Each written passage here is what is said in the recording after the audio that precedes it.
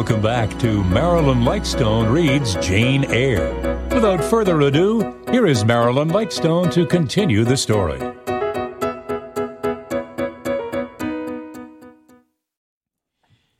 Chapter 17. A week passed, and no news arrived of Mr. Rochester. 10 days, and still he did not come. Mrs. Fairfax said she should not be surprised if he were to go straight from the Leas to London, and thence to the Continent, and not show his face again at Thornfield for a year to come. He had not unfrequently quitted it in a manner quite as abrupt and unexpected.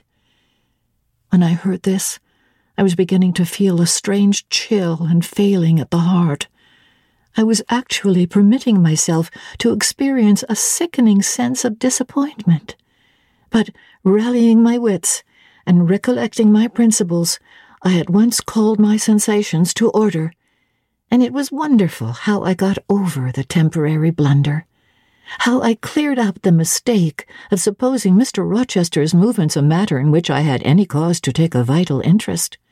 Not that I humbled myself by a slavish notion of inferiority.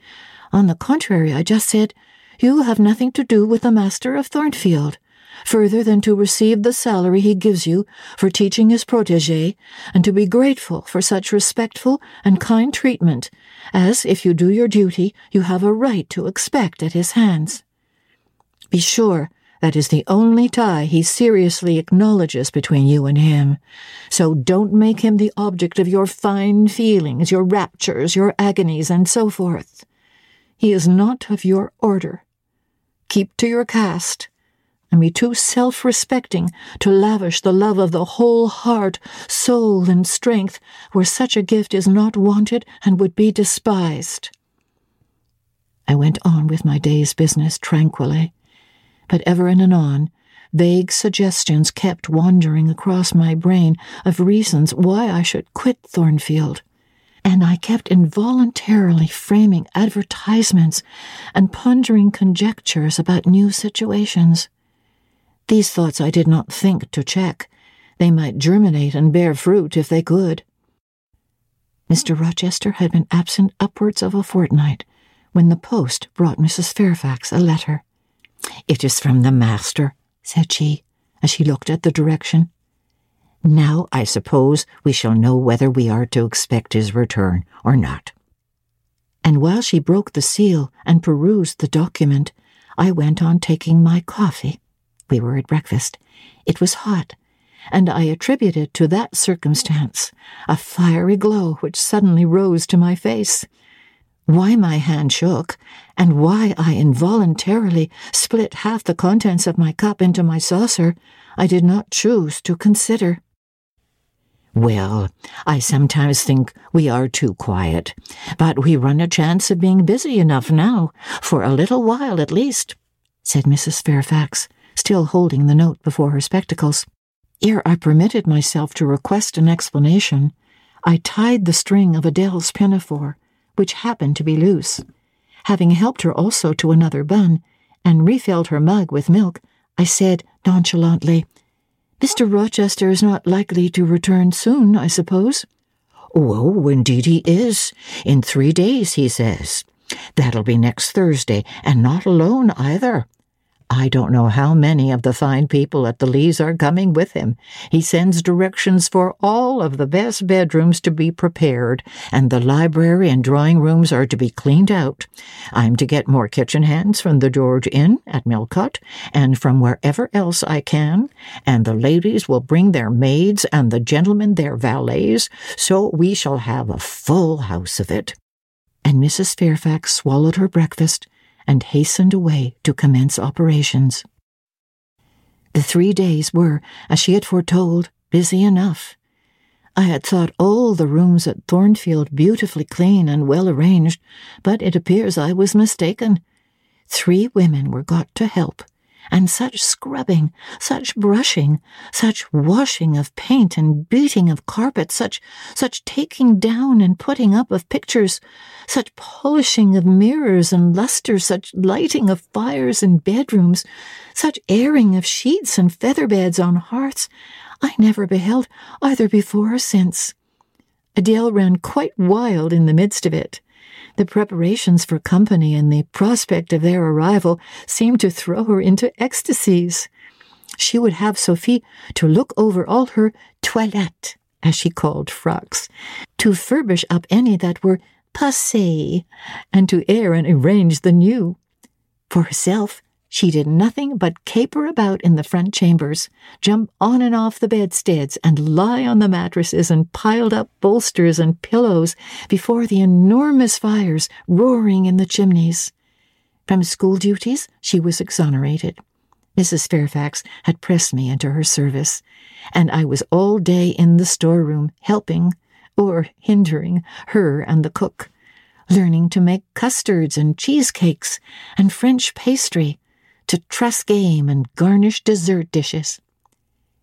The party were expected to arrive on Thursday afternoon, in time for dinner at 6. During the intervening period, I had no time to nurse chimeras, and I believe I was as active and gay as anybody, Adele excepted. Still, now and then, I received a damping check to my cheerfulness, and was, in spite of myself, thrown back on the region of doubts and portents and dark conjectures. This was when I chanced to see the third-story staircase door, which of late had always been kept locked, open slowly, and give passage to the form of Grace Poole, in prim cap, white apron, and handkerchief, when I watched her glide along the gallery, her quiet tread muffled in a list slipper, when I saw her look into the bustling, topsy-turvy bedrooms, just to say a word, perhaps to the charwoman, about the proper way to polish a grate, or clean a marble mantelpiece, or take stains from papered walls, and then pass on. She would thus descend to the kitchen once a day, eat her dinner, smoke a moderate pipe on the hearth, and go back, carrying her pot of porter with her, for her private solace in her own gloomy upper haunt. Only 1 hour in the 24 did she pass with her fellow servants below. All the rest of her time was spent in some low-ceiling, oaken chamber of the second story. There she sat and sewed, and probably laughed drearily to herself, as companionless as a prisoner in his dungeon. The strangest thing of all was that not a soul in the house, except me, noticed her habits, or seemed to marvel at them. No one discussed her position or employment. No one pitied her solitude or isolation. I once, indeed, overheard part of a dialogue between Leah and one of the charwomen, of which Grace formed the subject. Leah had been saying something I had not caught, and the charwoman remarked, "She gets good wages, I guess." "Yes," said Leah. "I wish I had as good. Not that mine are to complain of. There's no stinginess at Thornfield, but they're not 1/5 of the sum Mrs. Poole receives. And she is laying by. She goes every quarter to the bank at Millcut. I should not wonder but she has saved enough to keep her independent if she liked to leave, but I suppose she's got used to the place. And then she's not 40 yet, and strong, and able for anything. It is too soon for her to give up business." "She is a good hand, I dare say," said the charwoman. "Ah, and she understands what she has to do. Nobody better," rejoined Leah significantly. "And it is not everyone could fill her shoes, not for all the money she gets." "That it is not," was the reply. "I wonder whether the master—" The charwoman was going on, but here Leah turned and perceived me, and she instantly gave her companion a nudge. "Doesn't she know?" I heard the woman whisper. Leah shook her head, and the conversation was of course dropped. All I had gathered from it amounted to this, that there was a mystery at Thornfield, and that from participation in that mystery I was purposely excluded. Thursday came. All work had been completed the previous evening. Carpets were laid down, bed hangings festooned, radiant white counterpanes spread, toilet tables arranged, furniture rubbed, flowers piled in vases. Both chambers and saloons looked as fresh and bright as hands could make them. The hall, too, was scoured, and the great carved clock, as well as the steps and banisters of the staircase, were polished to the brightness of glass. In the dining room, the sideboard flashed resplendent with plate. In the drawing room and boudoir, vases of exotics bloomed on all sides. Afternoon arrived. Mrs. Fairfax assumed her best black satin gown, her gloves, and her gold watch, for it was her part to receive the company, to conduct the ladies to their rooms, etc. Adele, too, would be dressed, though I thought she had little chance of being introduced to the party that day, at least. However, to please her, I allowed Sophie to apparel her in one of her short, full muslin frocks. For myself, I had no need to make any change. I should not be called upon to quit my sanctum of the schoolroom, for a sanctum it was now become to me, a very pleasant refuge in times of trouble. It had been a mild, serene spring day, one of those days which, toward the end of March or the beginning of April, rise shining over the earth as heralds of summer. It was drawing to an end now, but the evening was even warm, and I sat at work in the schoolroom with the window open. "It gets late," said Mrs. Fairfax, entering in rustling state. "I am glad I ordered dinner an hour after the time Mr. Rochester mentioned, for it is past 6 now. I've sent John down to the gates to see if there's anything on the road. One can see a long way from thence in the direction of Millcote." She went to the window. "Here he is," said she. "Well, John," leaning out, "any news?" "They're coming, ma'am," was the answer. "They'll be here in 10 minutes. Adele flew to the window. I followed, taking care to stand on one side, so that, screened by the curtain, I could see without being seen. The 10 minutes John had given seemed very long, but at last wheels were heard. 4 equestrians galloped up the drive, and after them came 2 open carriages. Fluttering veils and waving plumes filled the vehicles. 2 of the cavaliers were young, dashing-looking gentlemen. The third was Mr. Rochester, on his black horse, Mesrour.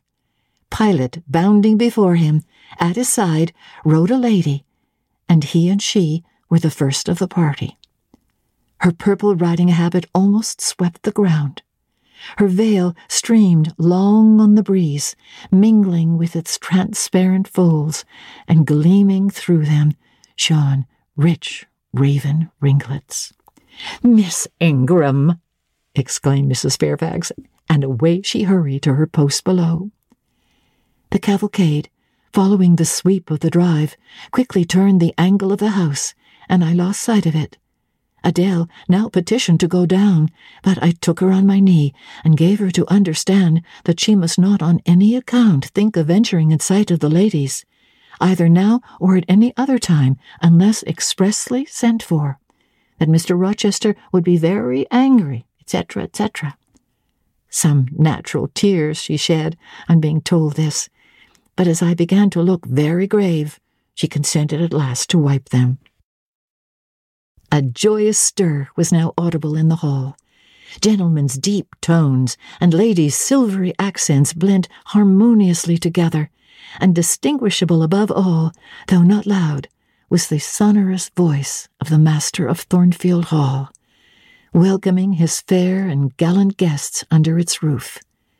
Then light steps ascended the stairs, and there was a tripping through the gallery, and soft, cheerful laughs, and opening and closing doors, and for a time, a hush. "Elle change de toilette," said Adele, who, listening attentively, had followed every movement, and she sighed. "Chez maman," said she. "Quand il y avait du monde, je le suivais partout, au salon et à leur chambre. Souvent, je regardais les femmes de chambre coiffer et habiller les dames, et c'était si amusant. Comme cela, on apprend." "Don't you feel hungry, Adele?" "Mais oui, mademoiselle. Voilà 5 ou 6 heures que nous n'avons pas mangé."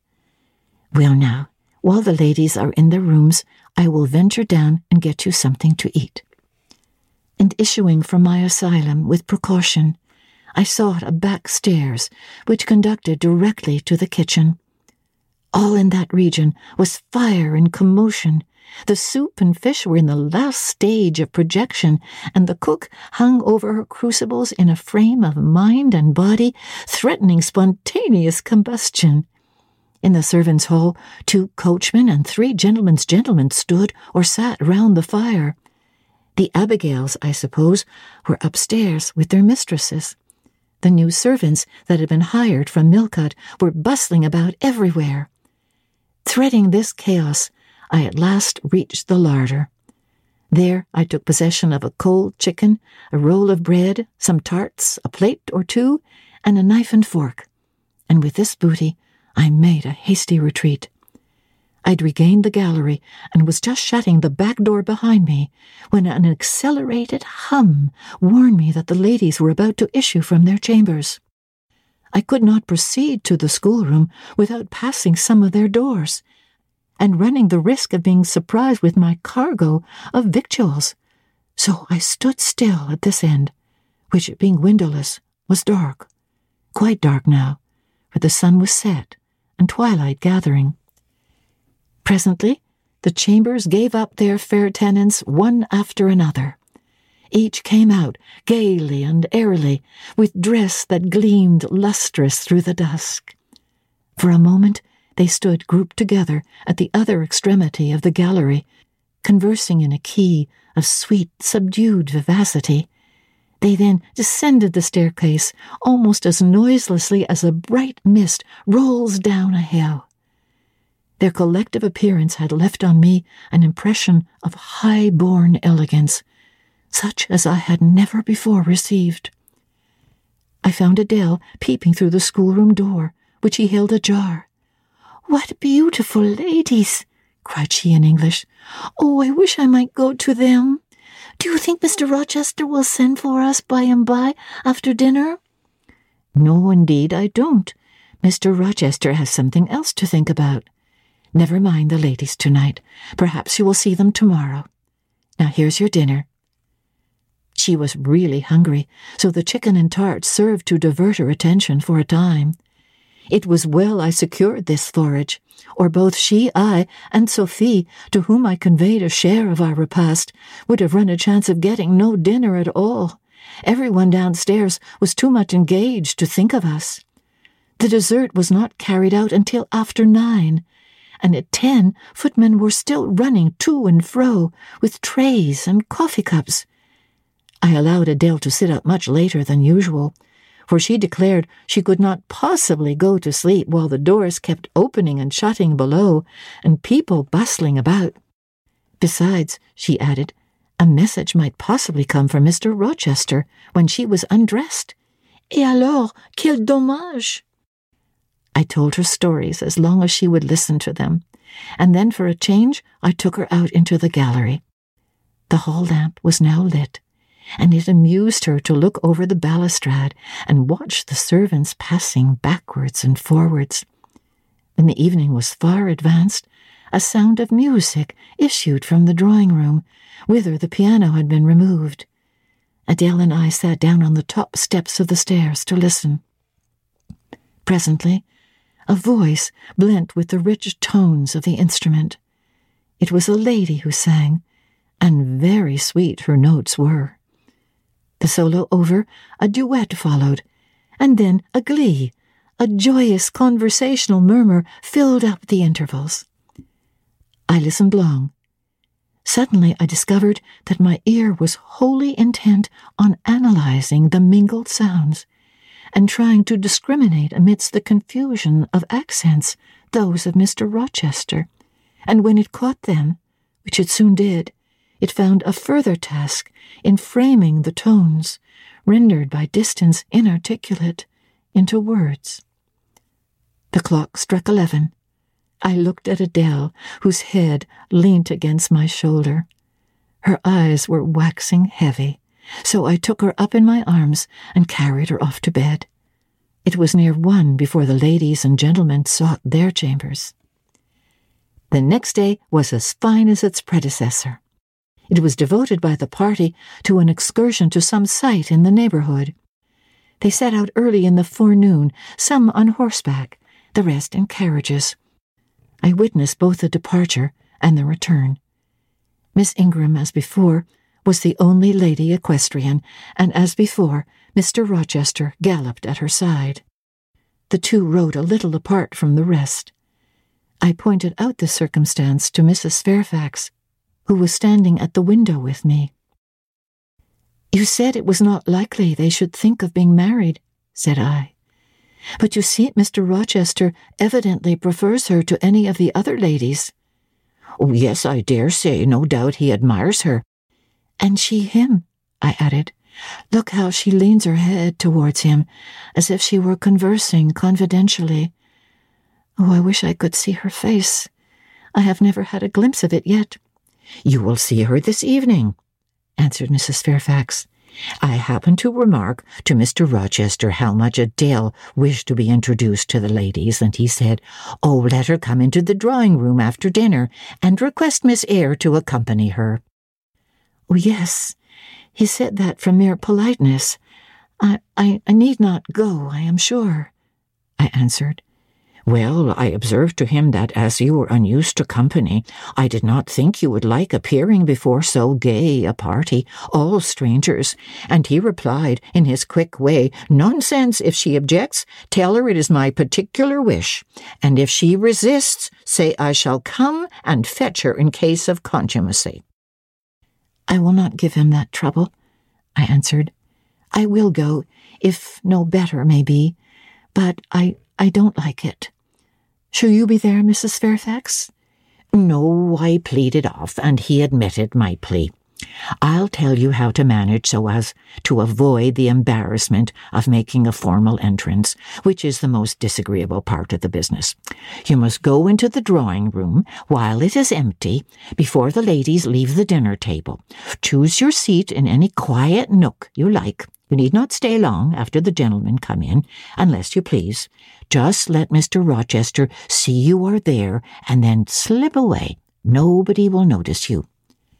"Will these people remain long, do you think?"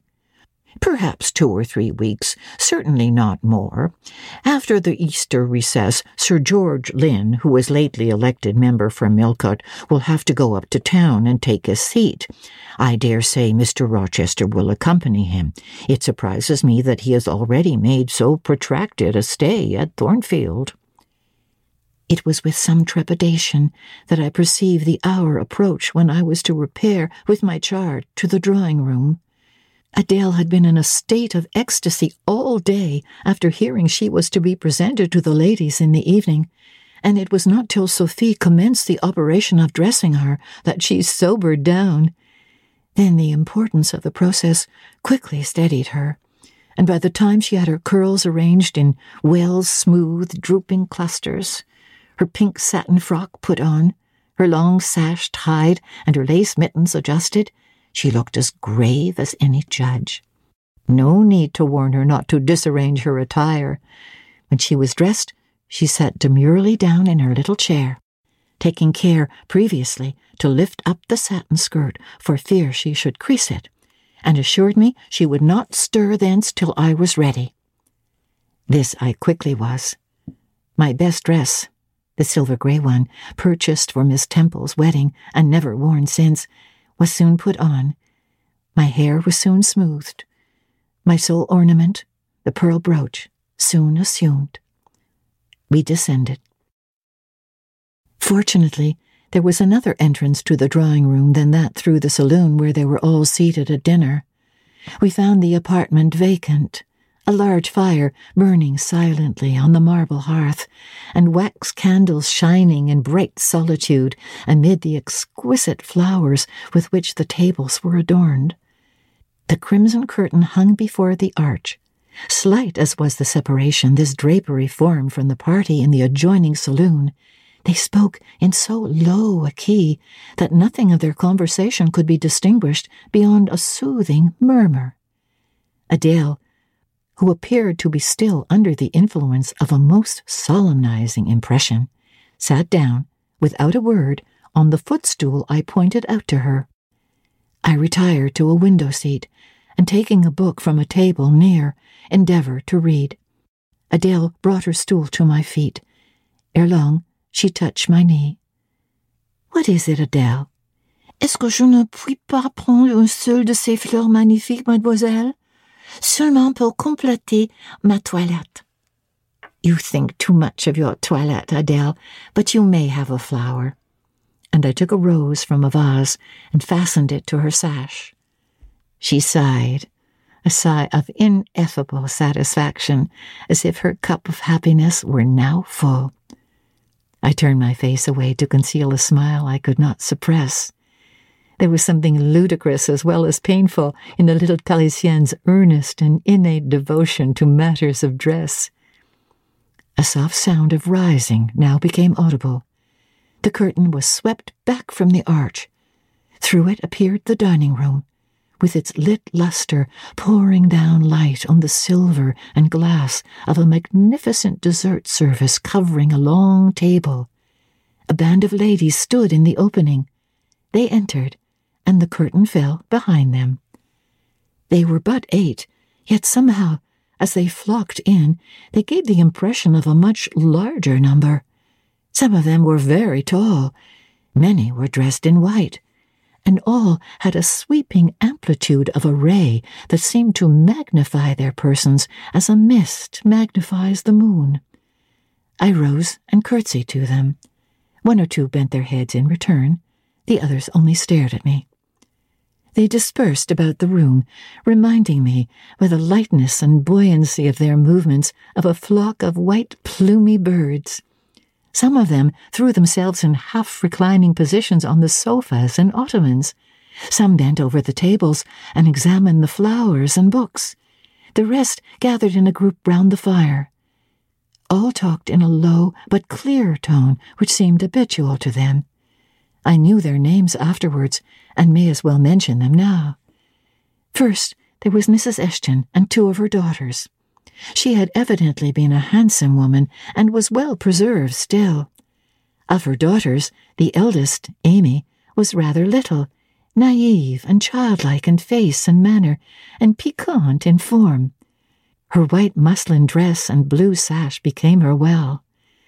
The second, Louisa, was taller and more elegant in figure, with a very pretty face, of that order the French term mignon chiffonné. Both sisters were fair as lilies. Lady Lynn was a large and stout personage of about 40, very erect, very haughty-looking, richly dressed in a satin robe of changeful sheen. Her dark hair shone glossily under the shade of an azure plume, and within the circlet of a band of gems. Mrs. Colonel Dent was less showy, but I thought more ladylike. She had a slight figure, a pale, gentle face, and fair hair. Her black satin dress, her scarf of rich, foreign lace, and her pearl ornaments pleased me better than the rainbow radiance of the titled dame. But the 3 most distinguished, partly perhaps because the tallest figures of the band, were the Dowager Lady Ingram and her daughters, Blanche and Mary.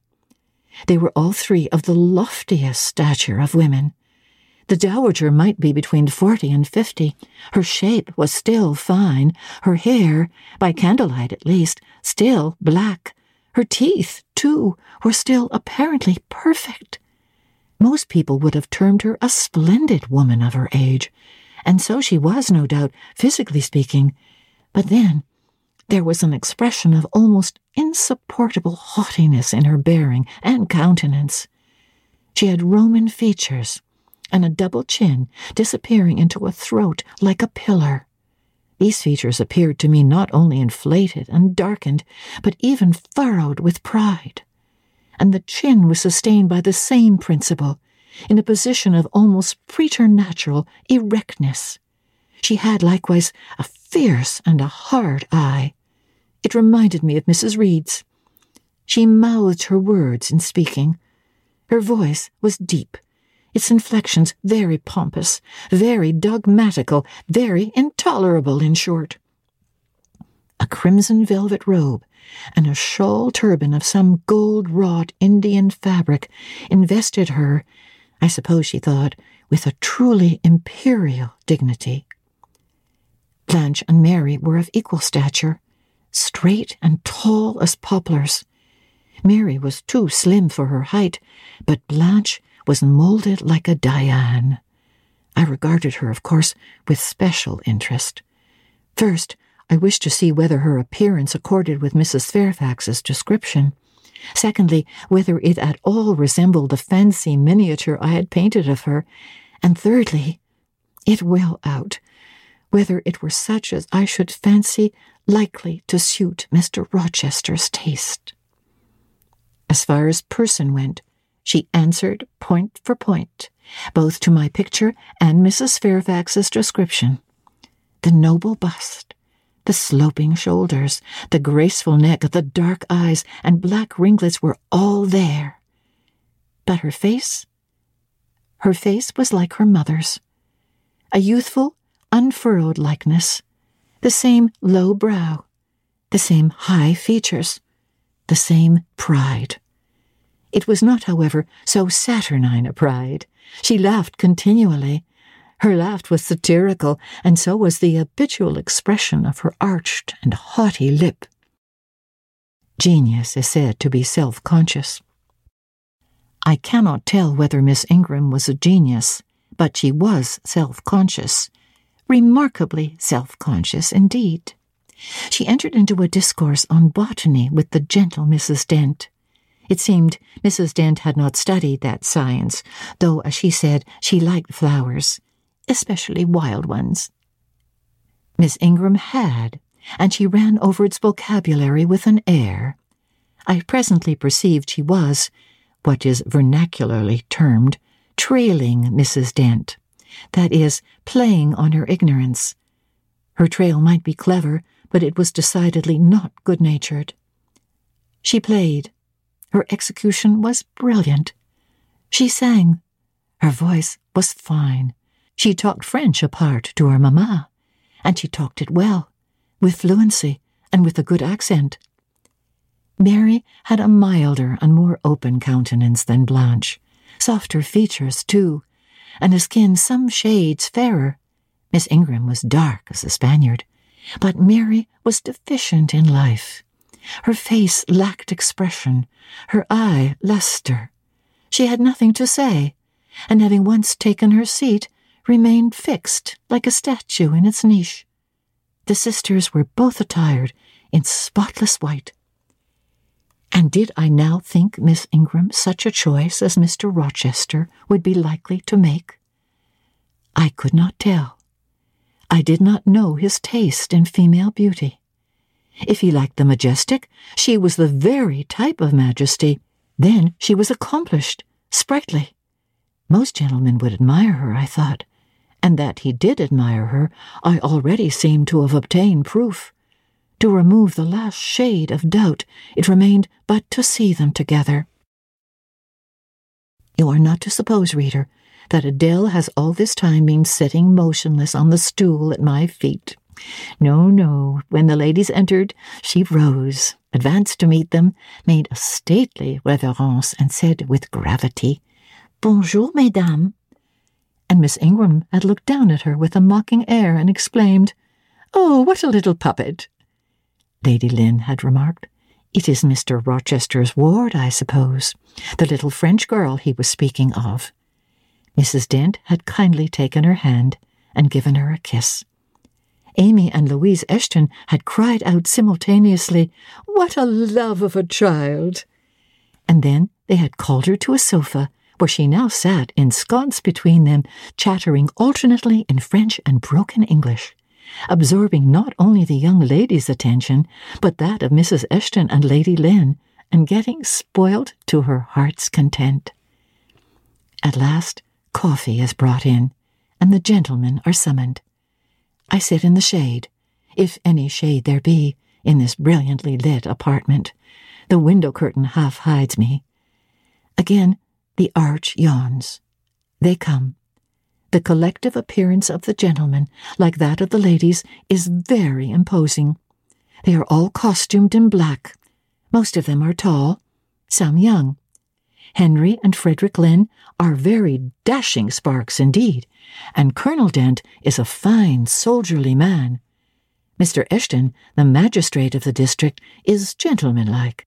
His hair is quite white, his eyebrows and whiskers still dark, which gives him something of the appearance of a père noble de théâtre. Lord Ingram, like his sisters, is very tall. Like them also, he is handsome, but he shares Mary's apathetic and listless look. He seems to have more length of limb than vivacity of blood or vigor of brain. And where is Mr. Rochester? He comes in at last. I am not looking at the arch, yet I see him enter. I try to concentrate my attention on those netting needles, on the meshes of the purse I am working. I wish to think only of the work I have in my hands, to see only the silver beads and silk threads that lie in my lap, whereas I distinctly behold his figure, and I inevitably recall the moment when I saw it last, just after I had rendered him what he deemed an essential service, and he, holding my hand and looking down on my face, surveyed me with eyes that revealed a heart full and eager to overflow, in whose emotions I had a part. How near had I approached him at that moment? What had occurred since been calculated to change his and my relative positions? Yet now, how distant, how far estranged we were. So far estranged that I did not expect him to come and speak to me. I did not wonder when, without looking at me, he took a seat at the other side of the room and began conversing with some of the ladies. No sooner did I see that his attention was riveted on them, and that I might gaze without being observed, than my eyes were drawn involuntarily to his face. I could not keep their lids under control. They would rise, and the irids would fix on him. I looked, and had an acute pleasure in looking, a precious yet poignant pleasure, pure gold, with a steely point of agony, a pleasure like what the thirst-perishing man might feel who knows the well to which he has crept is poisoned, yet stoops and drinks divine draughts nevertheless. Most true is it that beauty is in the eye of the gazer. My master's colourless olive face, square, massive brow, broad and jetty eyebrows, deep eyes, strong features, firm, grim mouth, all energy, decision, will, were not beautiful according to rule, but they were more than beautiful to me.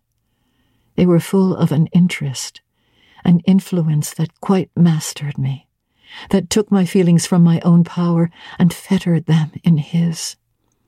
I had not intended to love him. The reader knows I had wrought hard to extirpate from my soul the germs of love there detected, and now, at the first renewed view of him, they spontaneously arrived, green and strong. He made me love him without looking at me. I compared him with his guests. What was the gallant grace of the Lynns? The languid elegance of Lord Ingram, even the military distinction of Colonel Dent, contrasted with his look of native pith and genuine power. I had no sympathy in their appearance, their expression, yet I could imagine that most observers would call them attractive, handsome, imposing, while they would pronounce Mr. Rochester at once harsh-featured and melancholy-looking. I saw them smile, laugh. It was nothing. The light of the candles had as much soul in it as their smile, the tinkle of the bell as much significance as their laugh. I saw Mr. Rochester smile. His stern features softened. His eye grew both brilliant and gentle, its ray both searching and sweet. He was talking at the moment to Louisa and Amy Eshton. I wonder to see them receive with calm that look which seemed to me so penetrating. I expected their eyes to fall, their colour to rise under it, yet I was glad when I found they were in no sense moved. He is not to them what he is to me, I thought. He is not of their kind. I believe he is of mine. I am sure he is. I feel akin to him. I understand the language of his countenance and movements. Though rank and wealth sever us widely, I have something in my brain and heart, in my blood and nerves that assimilates me mentally to him. Did I say a few days since that I had nothing to do with him but to receive my salary at his hands? Did I forbid myself to think of him in any other light than as a paymaster? Blasphemy against nature. Every good, true, vigorous feeling I have gathers impulsively around him. I know I must conceal my sentiments. I must smother hope. I must remember that he cannot care much for me. For when I say that I am of his kind, I do not mean that I have his force to influence and his spell to attract. I mean only that I have certain tastes and feelings in common with him. I must then repeat continually that we are forever sundered, and yet, while I breathe and think, I must love him. Coffee is handed. The ladies, since the gentlemen entered, have become lively as larks. Conversation waxes brisk and merry. Colonel Dent and Mr. Eshton argue on politics. Their wives listen. The two proud dowagers, Lady Lynn and Lady Ingram, confabulate together. Sir George, whom, by the by, I have forgotten to describe, a very big and very fresh-looking country gentleman, stands before their sofa, coffee-cup in hand, and occasionally puts in a word. Mr. Frederick Lynn has taken a seat beside Mary Ingram, and is showing her the engravings of a splendid volume. She looks, smiles now and then, but apparently says little. The tall and phlegmatic Lord Ingram leans with folded arms on the chair-back of the little and lively Army Eshton. She glances up at him, and chatters like a wren. She likes him better than she does Mr. Rochester. Henry Lynn has taken possession of an ottoman at the feet of Louisa. Adele shares it with him. He is trying to talk French with her, and Louisa laughs at his blunders. With whom will Blanche Ingram pair? She is standing alone at the table, bending gracefully over an album. She seems waiting to be sought, but she will not wait too long. She herself selects a mate.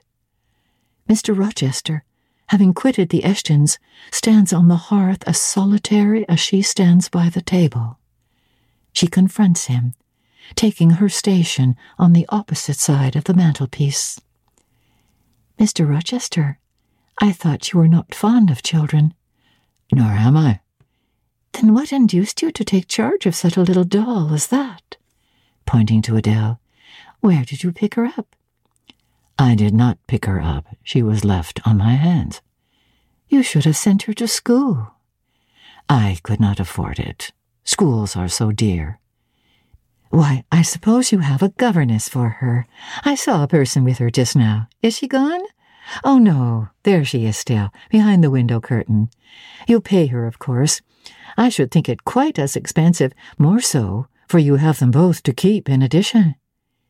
I feared, or should I say hoped, the allusion to me would make Mr. Rochester glance my way, and I involuntarily shrank farther into the shade. But he never turned his eyes. I have not considered the subject, said he indifferently, looking straight before him. No, you men never do consider economy and common sense. You should hear Mamma on the chapter of governesses.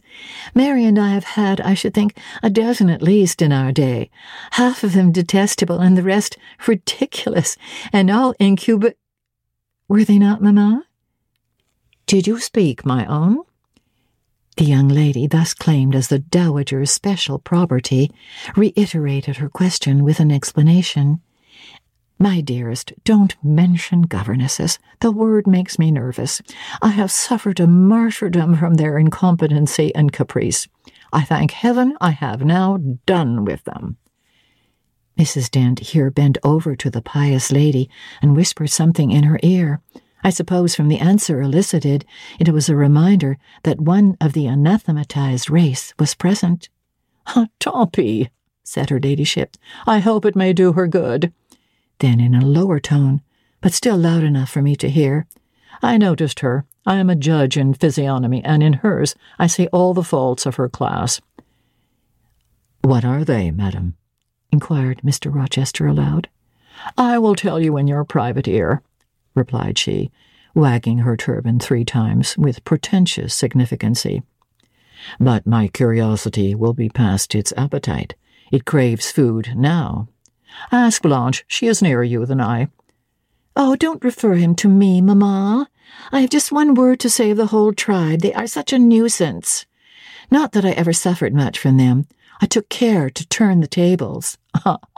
"What tricks Theodore and I used to play on our Miss Wilsons and Mrs. Greys and Madame Jouberts. Mary was always too sleepy to join in a plot with spirit. The best fun was with Madame Joubert. Miss Wilson was a poor, sickly thing, lachrymose and low-spirited, not worth the trouble of vanquishing, in short. And Mrs. Grey was coarse and insensible. No blow took effect on her. But, poor Madame Joubert, I see her yet in her raging passions, when we had driven her to extremities, spilt our tea, crumbled our bread and butter, tossed our books up to the ceiling, and played a charivari with the ruler and the desk, the fender and fire irons. Theodore, do you remember those merry days?" "Yes, to be sure I do," drawled Lord Ingram. "And the poor old stick used to cry out, 'Oh, you villain's child!' And then we sermonized her on the presumption of attempting to teach such clever blades as we were when she was herself so ignorant." "We did. And Teddo, you know, I helped you in prosecuting or persecuting your tutor, that whey-faced Mr. Vining, the parson in the pip, as we used to call him. He and Miss Wilson took the liberty of falling in love with each other. At least Teddo and I thought so. We surprised sundry tender glances and sighs, which we interpreted as tokens of la belle passion, and I promise you the public soon had the benefit of our discovery. We employed it as a sort of lever to hoist our dead weights from the house. Dear Mamma, there, as she got an inkling of the business, found out that it was of an immoral tendency. Did you not, my lady mother?" "Certainly, my best, and I was quite right, depend on that. There are 1,000 reasons why liaisons between governesses and tutors should never be tolerated a moment in any well-regulated house. Firstly—" "Oh, gracious, Mamma, spare us the enumeration. Au reste, we all know them.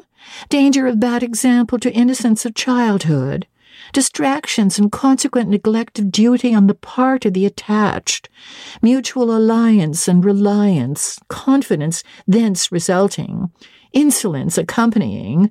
Mutiny and general blow-up. Am I right, Baroness Ingram of Ingram Park?" "My lily flower, you are right now, as always." "Then no more need be said. Change the subject." Amy Eshton, not hearing or not heeding this dictum, joined in with her soft, infantine tone. "Louisa and I used to quiz our governess, too, but she was such a good creature she would bear anything, nothing put her out. She was never cross with us, was she, Louisa?" "No, never. We might do what we pleased. Ransack her desk and her work-box, and turn her drawers inside out, and she was so good-natured she would give us anything we asked for." "I suppose now," said Miss Ingram, curling her lip sarcastically, "we shall have an abstract of the memoirs of all the governesses extant. In order to avert such a visitation, I again move the introduction of a new topic. Mr. Rochester, do you second my motion?" "Madam, I support you on this point as on every other." "Then on me be the onus of bringing it forward. Signor Eduardo, are you in voice tonight?" "Donna Bianca, if you command it, I will be."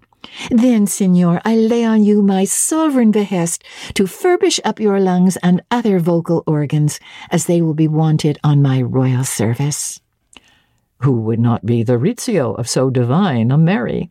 A fig for Rizzio, cried she, tossing her head with all its curls as she moved to the piano. It is my opinion the fiddler David must have been an insipid sort of fellow. I like Black Bothwell better. To my mind, a man is nothing without a spice of the devil in him, and history may say what it will of James Hepburn, but I have a notion he was just the sort of wild, fierce, bandit hero whom I could have consented to gift with my hand. Gentlemen, you hear. Now which of you most resembles Bothwell? Cried Mr. Rochester. I should say the preference lies with you, responded Colonel Dent. On my honor, I am much obliged to you, was the reply. Miss Ingram, who had now seated herself with proud grace at the piano, spreading out her snowy robes in queenly amplitude, commenced a brilliant prelude, talking meantime. She appeared to be on her high horse tonight.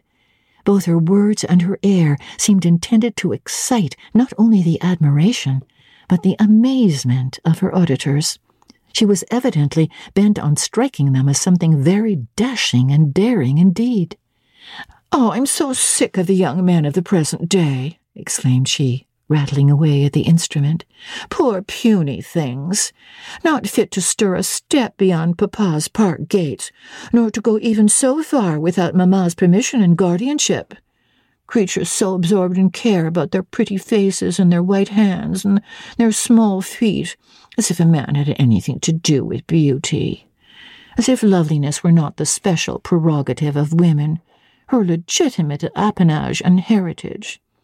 I grant an ugly woman is a blot on the fair face of creation, but as to the gentlemen, let them be solicitous to possess only strength and valor.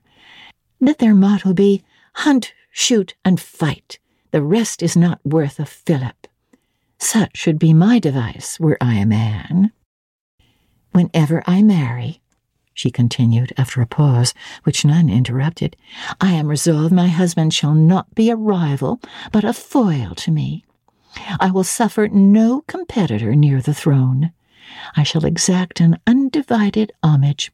His devotion shall not be shared between me and the shape he sees in his mirror. Mr. Rochester, now sing, and I will play for you." "I am all obedience," was the response. "Here, then, is a Corsair song. Know that I dote on Corsairs, and for that reason sing it con spirito." Commands from Miss Ingram's lips would put spirit into a mug of milk and water. "Take care, then, if you don't please me. I will shame you by showing how such things should be done." "That is offering a premium on incapacity. I shall now endeavor to fail." "Gardez-vous en bien. If you err wilfully, I shall devise a proportionate punishment." Miss Ingram ought to be clement, for she has it in her power to inflict a chastisement beyond mortal endurance. "Ha! Explain," commanded the lady.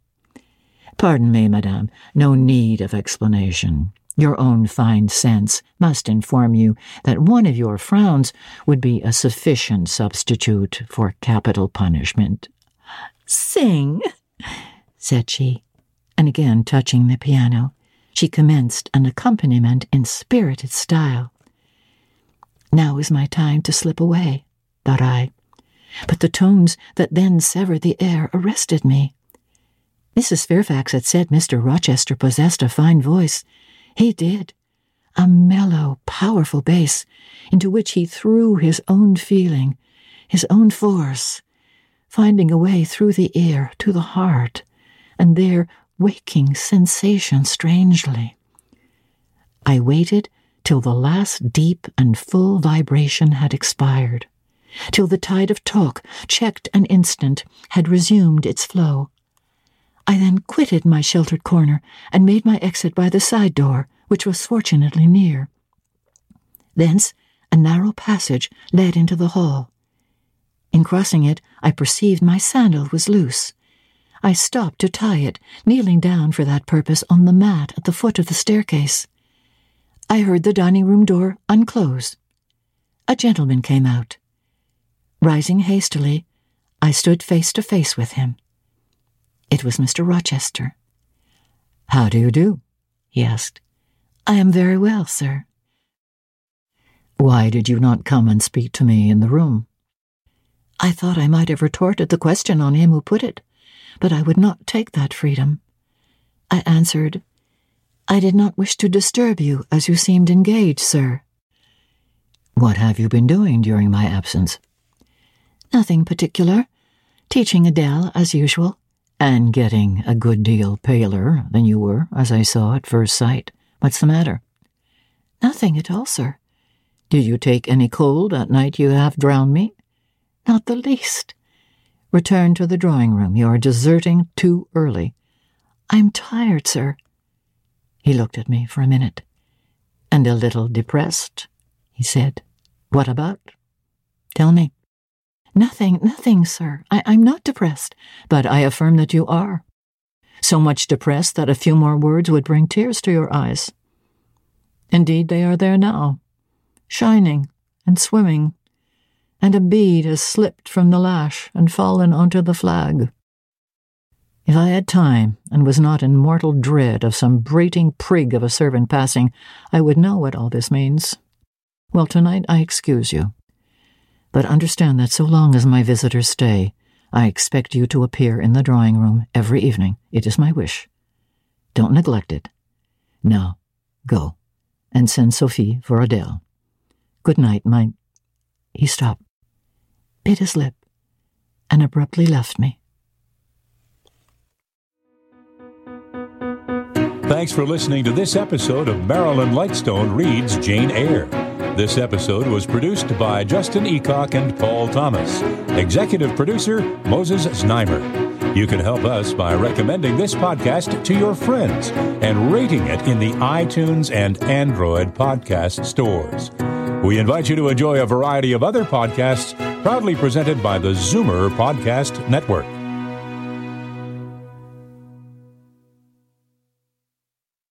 This podcast is proudly produced and presented by the Zoomer Podcast Network, home of great podcasts like Marilyn Lightstone Reads, Idea City on the Air, and The Garden Show.